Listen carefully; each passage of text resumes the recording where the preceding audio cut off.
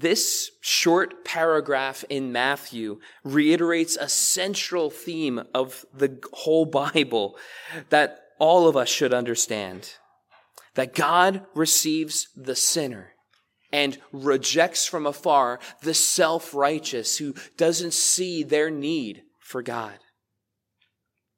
Had Jesus come to save the righteous, his coming would have been pointless. Because righteous men don't need to be saved. They're already good enough. They're already fine on their own. They don't need a savior. Only those who are aware that they are sinners see their need for redemption, see their need to be saved. And you don't have to be a diligent Bible scholar to discover these truths. It's all over the scriptures. And even if you just back up a few pages to Matthew chapter 1, you could see this for yourself. You will see a list of broken people making up the genealogy of Jesus Christ.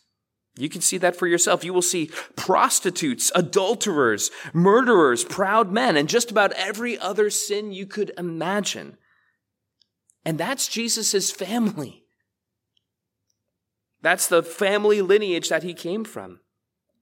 In fact, you'll find King David in there, who himself was a murderer, a deceiver, an adulterer.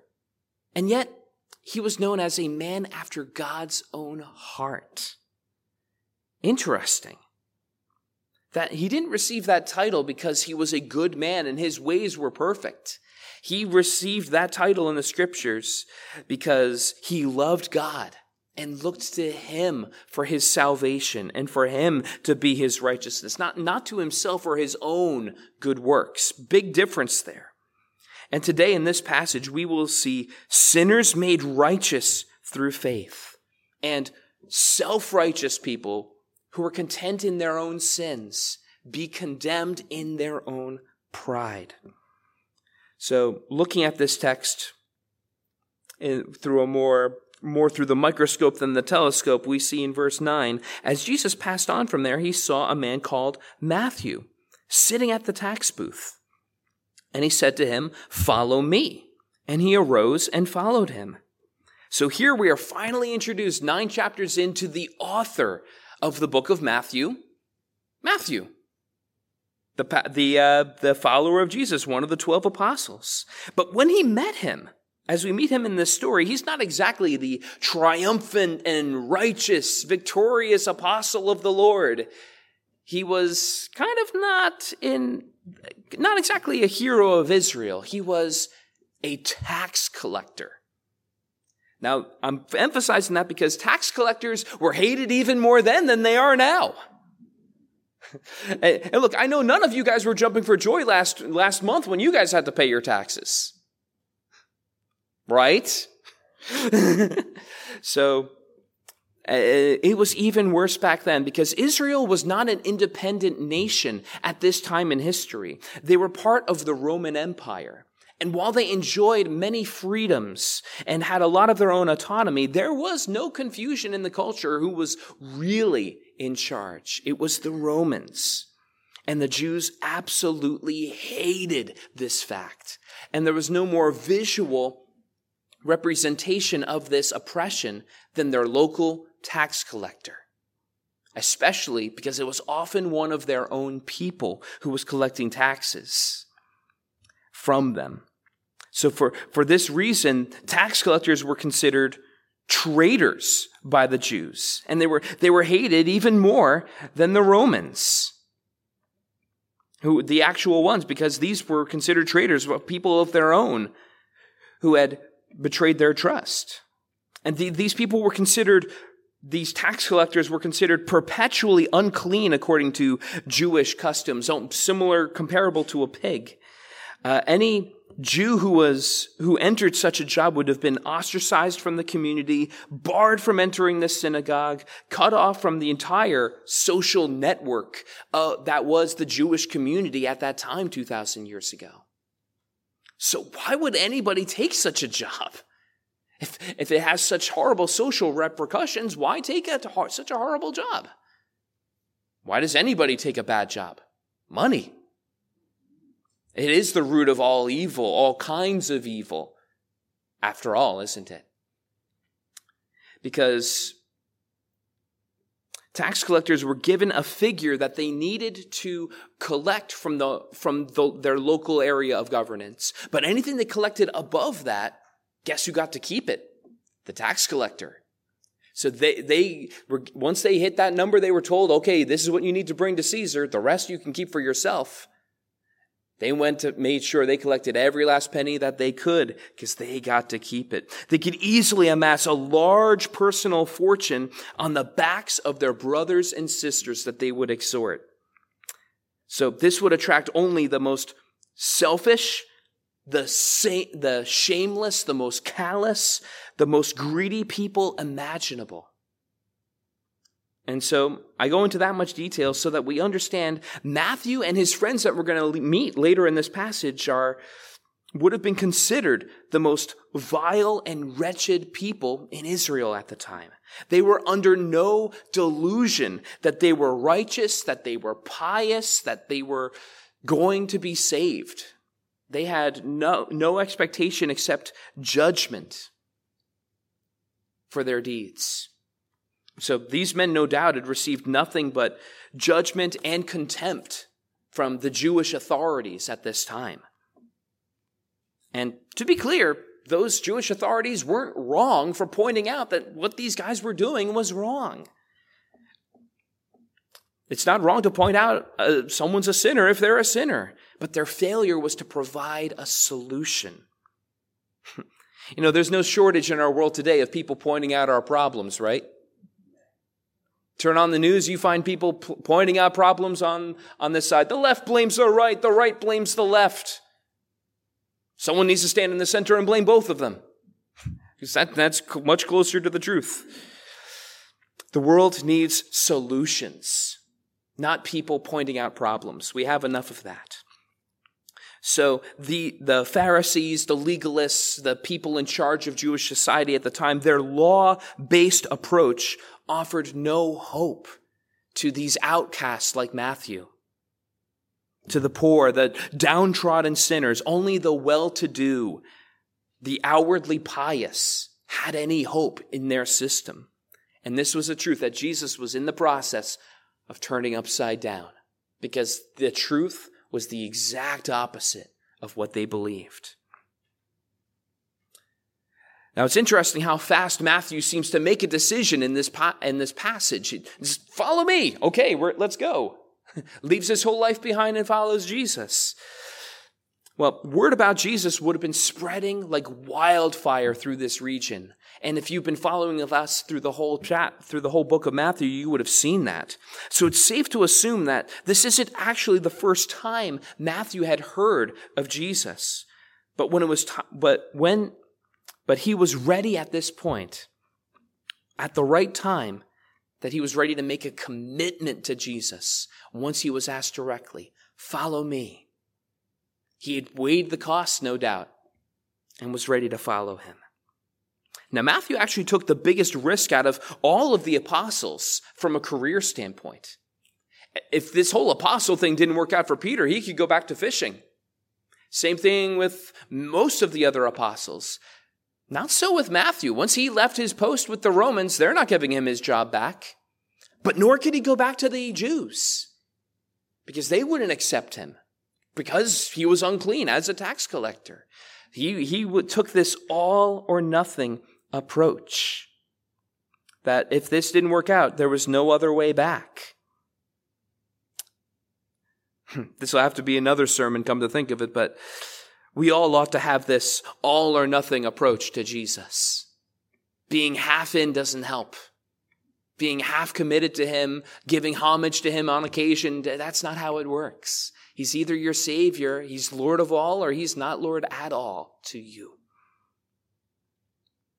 So with that being said, a festive occasion follows this conversation and indeed his conversion in verse 9 as we go into verse 10, where it says, and as Jesus reclined at table in the house, behold, many tax collectors and sinners came to him and were reclining with Jesus and his disciples. And as I read that, I can't help but to remember that verse that says that there is rejoicing in heaven over one sinner who repents. And that's certainly Matthew here. And at the same time, there's a banquet after Matthew repents. There's a beautiful parallel there. Beautifully earthly parallel to a heavenly reality. Now, not wanting to brag in his own writing, Matthew neglects to point out that, as the other gospel writers write, that he's throwing this banquet in his own home. And it's invited the only other people who are willing to associate with him. Other tax collectors and other sinners, it says. Why does it say sinners? I thought everyone was a sinner. Well, yeah, that's true. So he's obviously using this in a relative sense in this passage.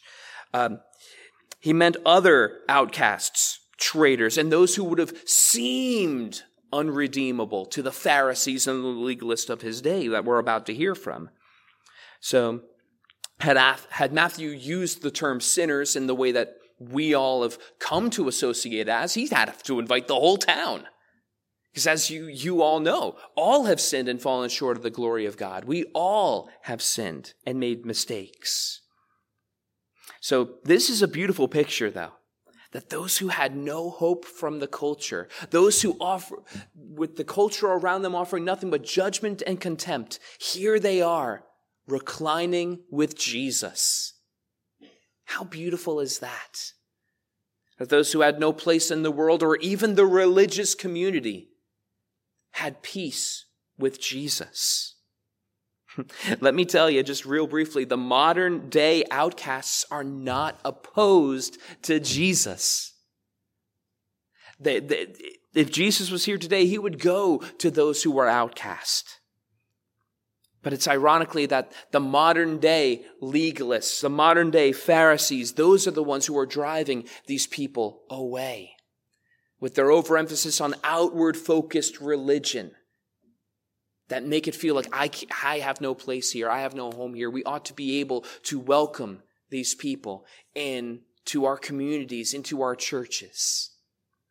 But more on that later. We'll have to keep this going to verse 11, where it says, "And when the Pharisees saw this, they said to his disciples, 'Why does your teacher eat with tax collectors and sinners?'" It's hilarious that the Pharisees don't even have the courage to confront Jesus directly. They had to go through his disciples. Because that's what cowards do. They don't go and solve their problems directly. They go talk about people to other people. Not the people who can solve their dilemma or make peace with them, but they go around people's backs. That's what people do. They make accusations and stay behind the scenes. And they're saying this. They're saying, why do you associate with such people? Because the Pharisees stayed far away from anyone who was not considered righteous and pious like they were.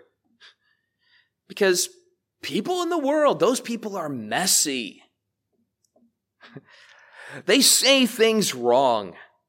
They don't know our Christian lingo. They struggle with sins that are different than our sins, because our sins aren't as bad, right? Right? They struggle with things that we don't even talk about in church, and they say curse words. Oh, scandalous. Now, I'm putting on a bit of going a little theatrical right now, but are we like this? Is the church like this? Have we embodied this very thing that Jesus is against? The very thing keeping sinners from salvation is the church sometimes. Oh, may it not be said, but it seems to be true when we look at the world. When we look at ourselves. I mean, let's be honest. What would happen if a group of tattooed teenagers were to walk in the front door right now and sit down? How would we receive them? Because they look different than us, or sound different than us, talk using different lingo than we are used to. What about a homosexual couple? What about a transgendered person? Just because they struggle with things different than we do doesn't make them less redeemable. Look, their sins will look different than yours, but they all need the gospel as much as I do. I am just as lost without Christ as any next person living here in town, whatever they struggle with.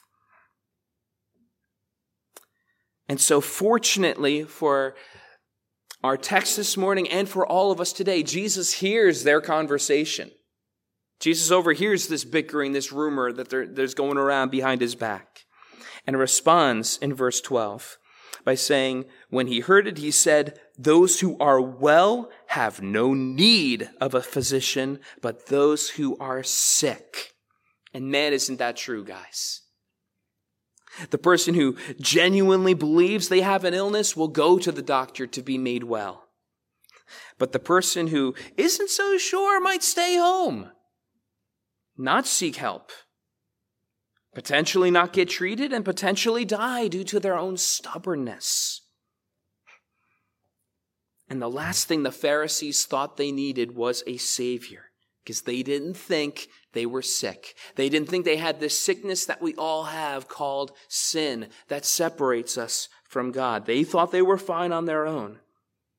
So they weren't looking for a Savior, even when the Savior came to look to them. Even when Jesus is standing right before them, they couldn't recognize who he was or what he came to do, because that's not who they were looking for. Our problem is so many people think just like these Pharisees in that sense. Because most people would say today that they're a good person. And good people don't need saviors. Bad people need saviors. And I'm not a bad person. I'm a good person. That's why I don't need a savior. That's why I don't need Jesus in my life. I'm doing okay without Jesus. If I need him, I know where to go. There's churches everywhere. I'll go get the help. And like I said, it's often the church that stops these people from realizing our universal problem. One of those nutcases on TV once said that 99.9% of people are good people with good hearts. This is one of those televangelists. You guys would all recognize his name if I said it out loud. But what does the Bible say?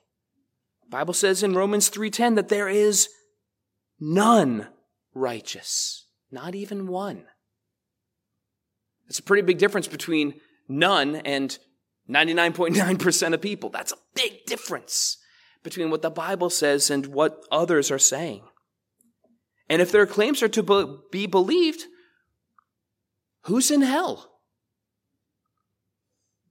Probably just Hitler, Stalin, and Mao Zedong. That's about it, if most people are to be believed. But yet, what did Jesus say just 2 chapters ago? That the way was wide that leads to destruction, and the way is narrow that leads to life. I know another positive, encouraging message from Pastor John, right? And look, I know I could get accused of having negative tones in my messages. But let me tell you, it's the most loving thing you can do for someone is to tell them if they have a problem. It helps nobody when you know there's a problem and you say nothing. It's not loving to give someone who struggles with alcoholism a drink. That's called enabling. You're participating in their destruction when you do that. And the same way, the most loving thing I can do is tell somebody that they're a sinner if they're a sinner, so that we will all see our collective need. Hear that word again, collective, and come to our Savior to receive forgiveness. But not stop just where the Pharisees did, just pointing out that they have a problem, telling them that God has provided the solution. Tell them that we have been given an opportunity to be forgiven through Jesus Christ, through what he has done on the cross. And yeah, that's uncomfortable to say, but it's the best medicine to the broken heart. I could spend all day on that point, but we must go forward. Verse 13, Jesus says, "Go and learn what this means. I desire mercy and not sacrifice. For I came not to call the righteous, but sinners. To say go and learn like that was a common rebuke by the rabbis of that time. It's saying to someone, you didn't know, who did not know something they ought to have known. Which is fascinating because the Pharisees boasted about their knowledge of the scriptures, seeing themselves as scholars and authorities on all things scripture. And here Jesus is giving them this common rebuke. Go and learn what this means. Figure this one out, like they're students again. So it had a nice nasty sting to it. I love that. But what does it mean when Jesus says God desires mercy and not sacrifice? Should we all collectively go and learn what that means? It's a quote from Hosea chapter 6, verse 6. And the word sacrifice there embodies the idea of religious ritualism. You think about what religion means. It's bringing a sacrifice. What you think of laying a sacrifice on an altar. You look at some other branches of Christianity beyond the biblical ones, and it's this emphasis on your sacrifice that you have to do. You need to sacrifice for this holiday. You need to sacrifice something for Lent. You need to do this. You need to do that. That's what they're talking about here when we see this word sacrifice. The rituals, the law, the feasts that they would have had in Israel 2,000 years ago. That's what it's talking about here. And good as they all were, the sacrifice wasn't the end of their religion. Like they were treating it like it was. The point of religion wasn't to lay a sacrifice on the altar. It was to have community with God. Love is the end of our faith, not sacrifice. That's what this is getting at. I don't have time to rehash it, but you saw in our first reading this morning in Isaiah chapter 1, God's really letting Israel have it. Saying, my soul hates all of these sacrifices, the incense, the bull offerings, this offering, that offering. Stop it. Stop all of these feasts and things. God takes no delight in that. He's wearied from the worship of Israel. Even though they were saying all the right things, offering all the right prayers, lit the incense, went to the feast, made the offerings, but their hearts were completely divorced from their actions. That's what God is calling them out for. God was calling for a cease to all of those rituals until their hearts were right again. To have all that activity without the heart behind it that's the church of Sardis that we read about in Revelation chapter 3, that says it had a reputation of being alive, but was dead. May that never be said to us. May we never cling to our traditions with such a death grip that we just go through the motions of religion when our hearts are no longer involved. And so too, may we do what these people neglected. May we love the outcasts. May we reach the lost and worship from the heart, not just do the outwardly pious and righteous things. And in conclusion, Jesus says, for I came not to call the righteous, but sinners. In parallel passages, they add the word to repentance. They calling sinners to repentance, which is a huge difference maker. Because the only difference between me and somebody going to hell is that I've simply repented. I was going this way with my life, and I've changed my ways, and I'm going for Christ now. I've made that decision. I've decided to follow Jesus. That's the only difference. Not because I've done more good deeds than bad deeds. It's because I've trusted in what Jesus has done on the cross for me and for you. That's all that it is. Because I'm not good enough to save myself. But he was good enough to save even me and even you. And I don't even know you. But God does. He sees what you've done.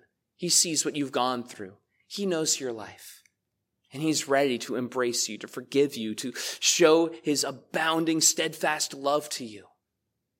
If you just recognize what these Pharisees could not see through their own self-righteousness, that they're not a good person, but someone who needed to be redeemed. And Jesus has offered the rest. So let's not miss the point of this passage. Who did Jesus come for? The self-righteous or sinners? Who are we trying to minister to as a church? What's the point of this church? Many churches today are intentionally trying to reach the well-to-do of their communities, the celebrities, the influencers. Good grief, I saw one church that apparently has a large church that has a section in the front for celebrities that come to visit. You